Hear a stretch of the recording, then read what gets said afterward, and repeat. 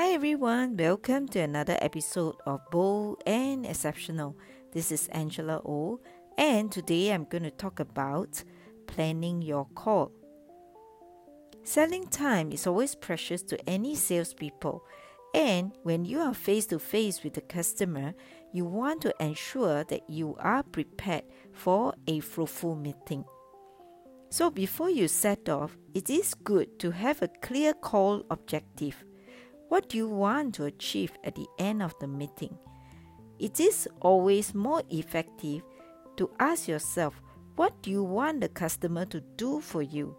It may involve asking the customer for some important information, or you may want the customer to refer you to another stakeholder in the company.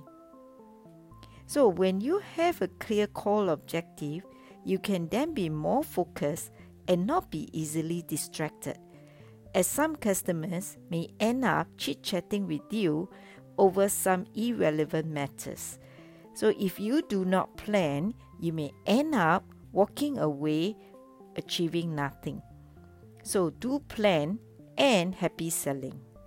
So if you need to reach out to me with suggestions, questions or feedback, email me angelao@heartsell.sg, or you can visit my website at www.heartsell.sg.